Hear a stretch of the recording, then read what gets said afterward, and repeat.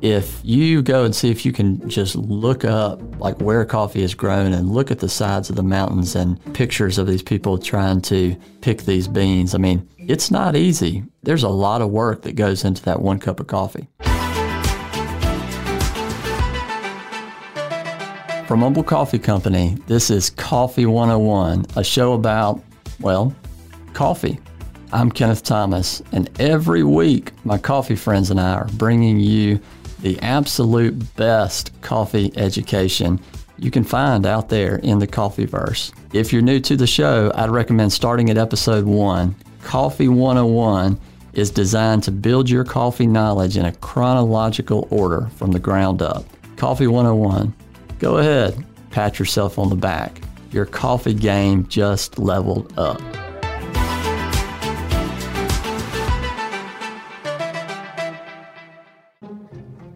On the show today, we are talking about different species, which that word kind of freaks people out, of coffee. So you see on bags 100% Arabica, but what does that mean? And what is Robusta?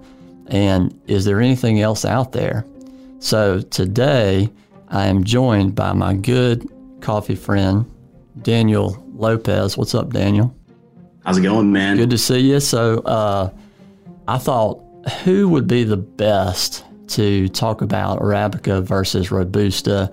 And then we're going to go into Stenophylla, which is really cool and trendy right now as far as a thought topic. And I thought, I'm going to call Daniel. So Daniel is at Frothy Monkey, which is based out of Nashville, Tennessee.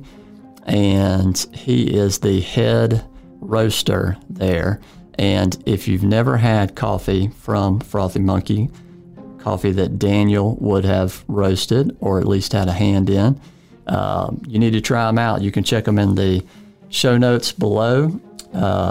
And you said earlier y'all have places there, and you have it in Chattanooga and in Franklin and soon to be Birmingham and was it Knoxville?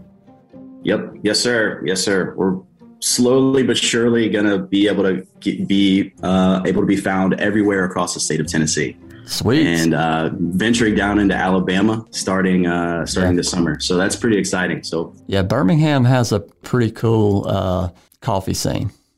For sure. So I think y'all could contribute well. Yeah, so we're happy to be joining that group down there. We'll be in downtown Birmingham, at least location number 1 in Birmingham. It'll be in the old Urban Standard. So anybody that's familiar with Birmingham, and that was a staple of downtown Birmingham for a long time. So we're excited to kind of, take over that space and, frothyfy it a little bit and bring some good folks in to the Frothy Monkey experience in Alabama. So exciting times for sure. So most of the coffee that I would even argue to say probably all of the coffee that you roast is Arabica. Same thing here with Humble Coffee. It's pretty much all, well, I've never roasted anything besides Arabica. So I'm going to go into a really quick kind of technical, thing where people's eyes glaze over and they go get an extra cup of coffee. But don't do that. And then we're going to jump right into Arabica. So there are different species of coffee plants. And then there are different varieties of those species. So like what Daniel and I would think of is like Arabica, for example, is the species. And then like Catawai or Bourbon or different, those would be different varieties. So I kind of liken it in the South, in the U.S. to oak trees. Like you have red oak, and you have a white oak, and you have a swamp oak, and you have a shagbark oak. So they look different. They have different, we'll call them fruits, technically acorns on them. And so the big thing when you go back to your high school, like biology and all that kind of stuff, you have the genus, which would be Caffeia. And then you have the species, which in this case is going to be Arabica. We're also going to talk about Canephora, and we're going to talk about some other cool ones. So y'all stick to the end of the show. and then below that you have the varieties. There are currently 131 species in the Coffea family, but only Arabica and Robusta are basically what we drink now. There's technically, one more, and we'll talk about that. And then there's one kind of on the horizon, which we'll also talk about. So, Daniel, tell me, what do you know about Arabica? It's probably the one you and I know the most about. Yeah, Arabica is, that's going to be pretty much 100%, I would say, of what you and I roast. Right. So the good thing when I say that I'm in, that we work in specialty coffee, it's not just some like general term that we throw out just to kind of sound pretentious. Right. Right. It's Absolutely. an actual, there's the Specialty Coffee Association, which Frothy Monkey, I'm pretty sure we're a part of. I'm 99% sure. So there's a clearly defined definition of what specialty coffee means. It's not just trying to sound, we're not just trying to sound pretentious. Right. Essentially what specialty coffee means is that you're roasting 100% Arabica coffee that has been scored by Q graders as a score of 80 or above. Right. So pretty much every coffee that, myself and you and at Humboldt Coffee are buying is coffee that's been scored by the coffee community's equivalent of a wine sommelier, which is a Q grader, that is at the origin level and then is at the importation level in either Europe, Asia, United States. Doesn't really matter where. Yeah. It's being checked all along the supply chain at the origin level, then through the importation process. And once it lands, it's getting scored again to make sure that anything didn't, because it happens all the time. Like when these container ships are in the ocean, you just never know what's going to happen to a container ship full of green coffee when it's out on the water for months at a time or weeks at a time. So when that coffee gets landed, it's scored by a Q grader again, just to kind of make sure that arrival sample is good. And then what then happens, there's another check. The arrival samples from importation get sent to me or whoever's buying, and then you cup them again, and then you approve them. Now, if something's off, then that can cause we agreed that this was an 86.5 point coffee. This is an 84 now. So you have to work around the price, which does happen. It's pretty rare, but it does happen where you'll pre-approve a lot before it ships, score it as an 86.5. Then you'll get it and you're like, wait a second, this did not hold up. And there's a lot of things that could have gone into that. It could have been they only sorted a small portion of that lot super well, and the rest they kind of didn't do as well. Which happens. Which does also happens. There's just so many things that can happen to affect coffee kind of losing quality. But that's what's, when you get it and it's good, that there are so many hands that went into the process that led into that coffee being good. Right. So I think, learning how all that works, and it's a lot more tedious than probably what the average consumer would think when it comes to coffee. Yeah. We have I think right now, depending on what stat or report you're looking at, there's about 60 to 75% of the world coffee production is Arabica. You still have the other one we're going to talk about, and we'll kind of intermingle both of them, is Coffea canephora, which is versus Coffea arabica. Coffea canephora is more commonly known by me and you in the coffee industry as Robusta. And so that other, we'll say, 25 to 40% is Robusta. And that's actually what you get a lot of times if you've got like instant coffee or some of your what we would call still first wave coffees, like, maybe Maxwell House, maybe Folgers, but even they sometimes now are having that kind of 100% Arabica stamp on them. Right, exactly. And Arabica tends to, if on the Arabica note, Arabica has to be grown at a higher elevation. Correct. It needs cooler temperatures. It's got a lot more flavor variation. Right. But it's also not all Arabica is going to be scored 80 plus. Like there's still low quality Arabica coffee out there for sure. Yeah. And you're right. It does depend on say elevation. So one thing, for example, technically Arabica grows best about 1970 to 7,200 feet, whereas Robusta really kind of sea level to, it's about 2,600 feet. And Robusta, where it kind of gained steam, it's technically kind of in, I would say, the late 1800s. There was, you and I know about leaf rust, and we'll talk about that in another episode, but basically wiped out all of the Arabica in Asia, while Brazil and everybody else in Central and South America were growing their volume of Arabica. And so Asia replaced with Robusta, which literally is a little more robust. It tends to not be as fickle. It tends to have more production as far as the actual beans, on the coffee tree or coffee bush itself. And they tend to have like literally about double the caffeine. So those are a couple of interesting things that kind of separate the Arabica, which we would focus in what you and I call third wave, more on the taste, from Robusta, which is, I'd say more caffeine and commodity. Right. Yeah. Robusta is definitely higher yield for sure. And it's much more resistant to, leaf rust, bacteria, all that stuff that can affect a plant in the growth process. And it definitely has more caffeine, but the taste is just not great. To me, it tastes like a combination of rubber and something like medicinal. Yeah. So Robusta, we got some samples of a Robusta a couple months ago, and I sampled this to them and tried them just out of curiosity.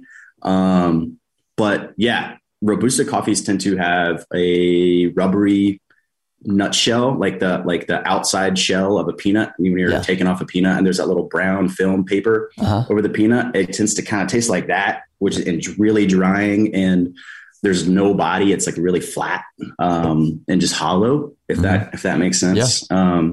So on that, you're getting a lower quality product, but you can grow a ton of it. Right. But it's going to be a lot cheaper than what Arabica sells for, which, if you're growing Robusta, you're just going for sheer volume. If your goal is to crank out volume, like Vietnam, India, Indonesia, and even parts of Brazil that are growing Robusta, they're not necessarily caring about the quality. They just know that if they plant Robusta trees, they're going to grow a ton of sellable seed beans. And that's what they're going for. They're not necessarily hand picking or doing all the extra sorting process that's happening with Arabica production, because they're going for high quality, higher trade costs to make better money. Right. Exactly. And, there's, and as a side note, that then becomes a challenge when you're at origin and trying to convince a farmer to switch over to specialty coffee and convince them that you're going to produce less, but you're going to get more for it. And then there's like the 2 or 3 year gap as far as from planting to then, getting your first big harvest. And so that's a risk, and that's something we think about too. Yeah. So with Arabica, it takes even longer than what Robusta trees take to when you plant a Arabica tree, like it's going to take 4 to 5 years for it to really produce a full amount on your tree, right? Whereas Robusta is less. And not to even mention, I didn't even mention earlier, Arabica requires more work. Yep. So because you're having to do extra work, you're a lot of times in most countries, other than like Brazil, you're doing a lot of hand picking. Right. Like Brazil is a little bit more modernized in their specialty coffee Arabica production. There's giant farms that look like a farm in America, right? And they have giant tractors that shake trees, and then they do sorting again to take out the unripe cherries.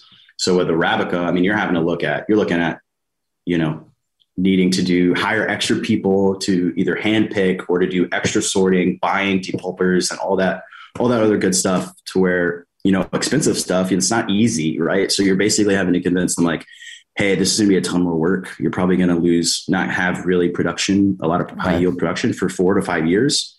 And you will make more money, but there's a lot of work that has to be done even once you get to that point to maintain that consistency. Because that's what roasters are looking for. They're looking for, I want to be able to buy from this person every year and expect the same whatever what I'm looking for. If I want to bank on an 84 point coffee from Juan Francisco in Guatemala, I want to be able to get that every single year. Right. And so maintaining that is tough. So you can definitely see why some farmers are like, I'll just stick to Robusta and sell to the big global conglomerates, you know? Right. And there is still a market for that. There are people who that is what they're okay with drinking. And we've done an episode on why people like coffee. And two of the big things we talked about, historically, it's been caffeine. And then more recently, with specialty coffee, it's gotten into taste as being an option. But there's still tons of people out there that just drink the coffee for the caffeine. And that's where Robusta comes in. You know, a couple of interesting things that I found in kind of looking up these different coffees is you can actually grow more Arabica per acre or per hectare. They have a deeper root system, but it doesn't go as wide, whereas Robusta has a wider system but shallower, but you're still pound for pound the farmer is going to get more volume or weight of actual coffee beans from that Robusta that they have, whether it's small farm, large farm, whatever. And one other thing that I thought was really interesting, which I just kind of geek out at stuff like this anyway, is if you think about it, Daniel, at lower elevations, and we see this in the southeast U.S. where you and I are, you have more bugs, right? As opposed to if you and I were hiking, on a 14er in Colorado, you're going to see less. And so from a genetics standpoint with Robusta versus Arabica, we talk about caffeine being an insecticide, and we talk about Robusta having double the caffeine amount compared to Arabica. Part of that is actually because there's so many more bugs that would sabotage the Robusta, and so it has just kind of evolved to have that as part of its barrier. And that caffeine, we talk about that bitterness, like to me, that rubber or that medicinal taste. Caffeine itself is bitter, and so that's not all, but that's part of what makes it taste like that. Robusta is also lower in fats and lower in sugars compared to Arabica. And you and I know from the roasting process, those are two big things when we're looking at how a coffee is going to end up tasting once it comes out of the roaster. Exactly. And a lot of that is, sugar, the Robusta having less sugars is a good point, because that's one thing that makes Arabica so great, is that there's so much variation of sweetness. Yeah. Right. So as a roaster and as a cupper, that's what you're looking for. Whenever you get a new coffee, you're trying to all right, how can we maximize the sweetness on this coffee, or how can we maximize the body and all that? So we're kind of encompassing the full experience, right, into what we're wanting to get out of a particular coffee whenever we source it. Right. So we've talked about that. Arabica obviously takes a little more care. You're going to pay more for it because, like we've said, all the way from the farmer up, it's more finicky, more challenging, harder to convince everybody in the chain that it's worth it unless the price drives it. And so you really, honestly, in the U.S., if you're paying $2.50 for a 12-ounce cup of black coffee, honestly, I think that's a steal if you're getting it from, a great coffee shop or a great roaster like y'all at Frothy Monkey. Yeah, we've just had to go through the whole deal with, obviously inflation's affecting everybody. So, right. I mean, at least in the Nashville coffee market, I go out for coffee obviously pretty often, and it's hard to find coffee for drip coffee less than $3 these days. Yeah. And so hopefully there might be a correction in the future, but we'll see. But, right now if you're looking at a 12-ounce cup of coffee at a cafe in Nashville, it's $3 to $3.50. right there. You know, I was listening to something the other day, and it basically said that when coffee, which at this time tasted horrendous, hit like England, as far as like the original coffee scene, like 1700s, the equivalent of if you like crunch the numbers, nailed it down, like a cup of coffee would have been the equivalent of like, say, $32 to $36 for that cup of coffee. And so, and again, part of it's supply and demand. There wasn't much supply at that time, and it was a new product, but still, it went from there, eventually, fast forward 100 years to where almost anybody could drink it. But initially, even though it tasted terrible, it was, one of those kind of indulgences that very few people could afford. Yep, exactly. And that all started from, it being found or whatever in Ethiopia, and then kind of taken to Yemen, which is kind of the established history, is that coffee was discovered in Ethiopia. I'm sure you've covered this. Yep. And then in Yemen, that's where Yemen claims that they're the ones that's where brewing coffee became, officially started in the port of Mocha, which is why you see, that's where Mocha comes from, is from that town, that port city in Yemen, where they claim to, in the coffee houses from hundreds of years ago, where they, the coffee house was a place where everybody came together to talk about social issues and all the, societal issues and stuff like that. So yeah, coffee goes way back in terms of connecting people. Well, one last thing I want to say before we jump over into talking about Stenophylla, is some people use Robusta in espresso because, well, there's a couple of reasons. It does have better crema. It has more bite. And of course, it's got more caffeine. And so sometimes you'll see that in espresso blends, just depending on where you are. And, we're going to have an episode coming up soon, or a few episodes, talking about coffee and health. And to be brutally honest, you technically get more antioxidants out of Robusta through chlorogenic acids than you do Arabica. And granted, it's not much, like it's 8% as far as CGAs in Arabica and 10% in Robusta. But, that's one of those things that kind of separates them just a little bit. Anything else you can think of as far as on Arabica versus Robusta that we didn't cover?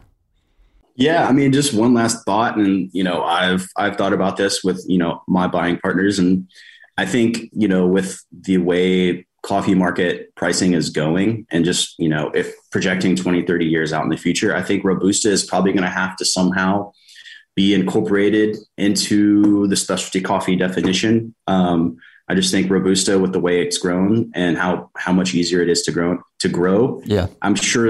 I think one big thing for me is like, why does it not taste better? It's like, why is there just this, it's just established that it just only tastes bad. Yeah. Whereas Arabica used to have that, right? But now Arabica is very widely seen as like the best coffee. But 30 years ago, it was all bad and didn't taste good. So my biggest thing is like, how are we going to, offset the issue of rising global temperatures for Arabica, which are very susceptible to higher degrees in heat, right? And so we're going to have another coffee that kind of comes in to kind of take up for that loss of Arabica, because save the day. The world's not going to stop drinking coffee anytime soon, right?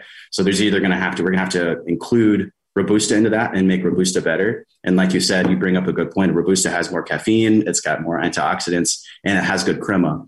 And it has that good innate nutty bitter taste, which as an espresso, if you blend it, it can be really, really nice. And I'm not the type of person that's like, no, we're never going to do Robusta. I mean, Robusta can be good in the right growing temperatures with the right producer that can make it really good. Right. That's something that, as I've gotten more into coffee, I want to see how we can use Robusta here, right? Or in the future. Because I think it can be included in the specialty coffee market at some point in time for sure. So basically, backups to Arabica is a perfect segue into our next section. And before we get to that, let's stop and pause for a quick word from our sponsors. Let's be honest, nobody wants bad tasting coffee. If you have bad tasting coffee, you either avoid it, or you drink less of it, or you put creamer and sugar in it so that it hides the actual taste, but you do get the caffeine out of it. But then you just can't get through the day as efficiently. That's where Humble Coffee comes in. They source their beans and roast so that it tastes phenomenal and gives you those health benefits that you can only get in a cup of black coffee. So check them out, humblecoffee.com. Now let's get back to the show. All right, we're back here on Coffee 101, and we're talking to Daniel Lopez with Frothy Monkey. And we've talked about Arabica and Robusta, and he brought up a great point before the break there that it would be great to have some backup options for Arabica when we look at specialty coffee. And there are 131 species of Caffeia, which include Arabica and Robusta. But what else is there out there? One that I want to talk about real quickly, and then we'll jump to the real exciting one currently, is I want to talk about Cafe Liberica. This is something that honestly is really not in commercial production. It technically does represent, though, about a little less than 1% of the overall world production, and it's mainly in the Philippines. It originated in West and Central Africa and grows best in jungles. And there's a lot of variation as far as the coffee bush or trees themselves. And this one can grow up to like 30 feet tall. It has kind of a floral and woody flavor, so it's not as good as Arabica, but it does represent a very small portion of what we drink across the world for coffee. But we're about to talk about Stenophylla, which I'm super excited about. So, Daniel, tell me, what do you know? What promises does Caffeia Stenophylla offer us? Yeah, so Stenophylla, I remember just reading about this last year, and it was like May. I'm by no means an established expert on Stenophylla, but I do probably know more than the average person does on this particular species. But yeah, I remember, and I'm sure you might have seen, that this like rediscovered species of coffee was found in Sierra Leone in 2018 or 2019, I believe, and that they did the first sensory tasting of it in, I think it was the summer of 2020. Yeah, and then they released the article and the results of the research last year. And yeah, it shows a lot of promise, right? Like it was pretty cool to read it because, like I was just talking about, with climate issues and rising temperatures along the coffee belt and Arabica being so susceptible to temperature increases and, drought. It's not as drought resistant. You have this new species, this new varietal, or this new species of coffee that was well documented, up to 100 years ago, but just kind of fell out of fervor, somewhere, I think, around the 1950s, 1970s, something like that, in that era of time.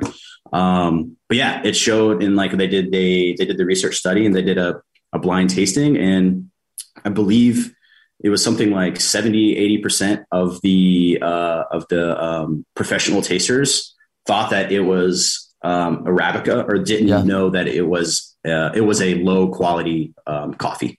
So basically this new species was graded as something that would be hard to discern from Arabica, which is really promising. Yeah, super promising. The only thing that beat it out was an Arabica from Ethiopia. So even on a table with other Arabicas in a blind cupping, it tasted definitely competitive with Arabica, if not, better. than some of the ones that are grown around the world.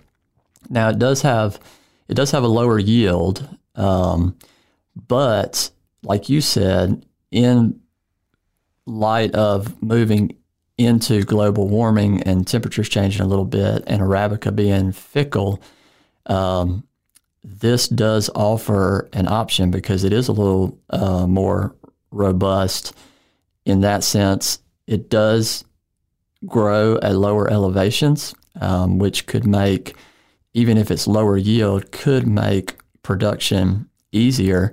It actually originally was found, like you said, Sierra Leone, Guinea, Ivory Coast, which is where you see a lot of Robusta grown and where it originated as well. So is it new? No. Was it thought to be extinct? Yes. And Dr. Davis and group went down to Sierra Leone from like basically 2014 to 2020. Eventually were able to find the Stenophylla growing in the wild. And then put a few of those papers out, some blind cuppings, and it's got some promise. Yeah, it's definitely got promise. And I think one thing that I remember just him talking about is like, all right, that's great that it's got a lot of promise. It's, it can be grown at lower elevations, which is a lot easier because, it's hard to grow. It's hard to grow stuff on mountains. It just is. And to gather it. Like sure. if people, so our 101ers out there, if you go and see if you can like just look up like where coffee is grown and look at the sides of the mountains and pictures of these people trying to pick these beans. I mean, it's not easy. There's a lot of work that goes into that one cup of coffee. It's definitely a labor of love, right? And so you introduce this new potential species or this rediscovered potential species that can be easier to grow. It's more drought resistant. It can be grown at hotter temperatures. And it's, the lower elevation piece and the quality has promise, right? Now, the hard part is like, okay, how do you scale that up to global production? Cause it's 0.02% of global coffee production is Stenophylla. And then like the other 1% is Arabica, and then you got 99%. That's Robusta, and Arabica. Right. So that's going to be the hard part. And that's where we'll just have to kind of wait and see what some of these producers do. Just like we've seen so many times in coffee history, I bet that ingenuity is going to rear its ugly head. Yeah, for sure. People are going to figure out a way. So I'm excited. I would love to, it's not anywhere close to being enough for production where even, us, on the inside of the specialty coffee world would have a chance to try that anytime soon. But it is exciting to talk about. Yes, definitely.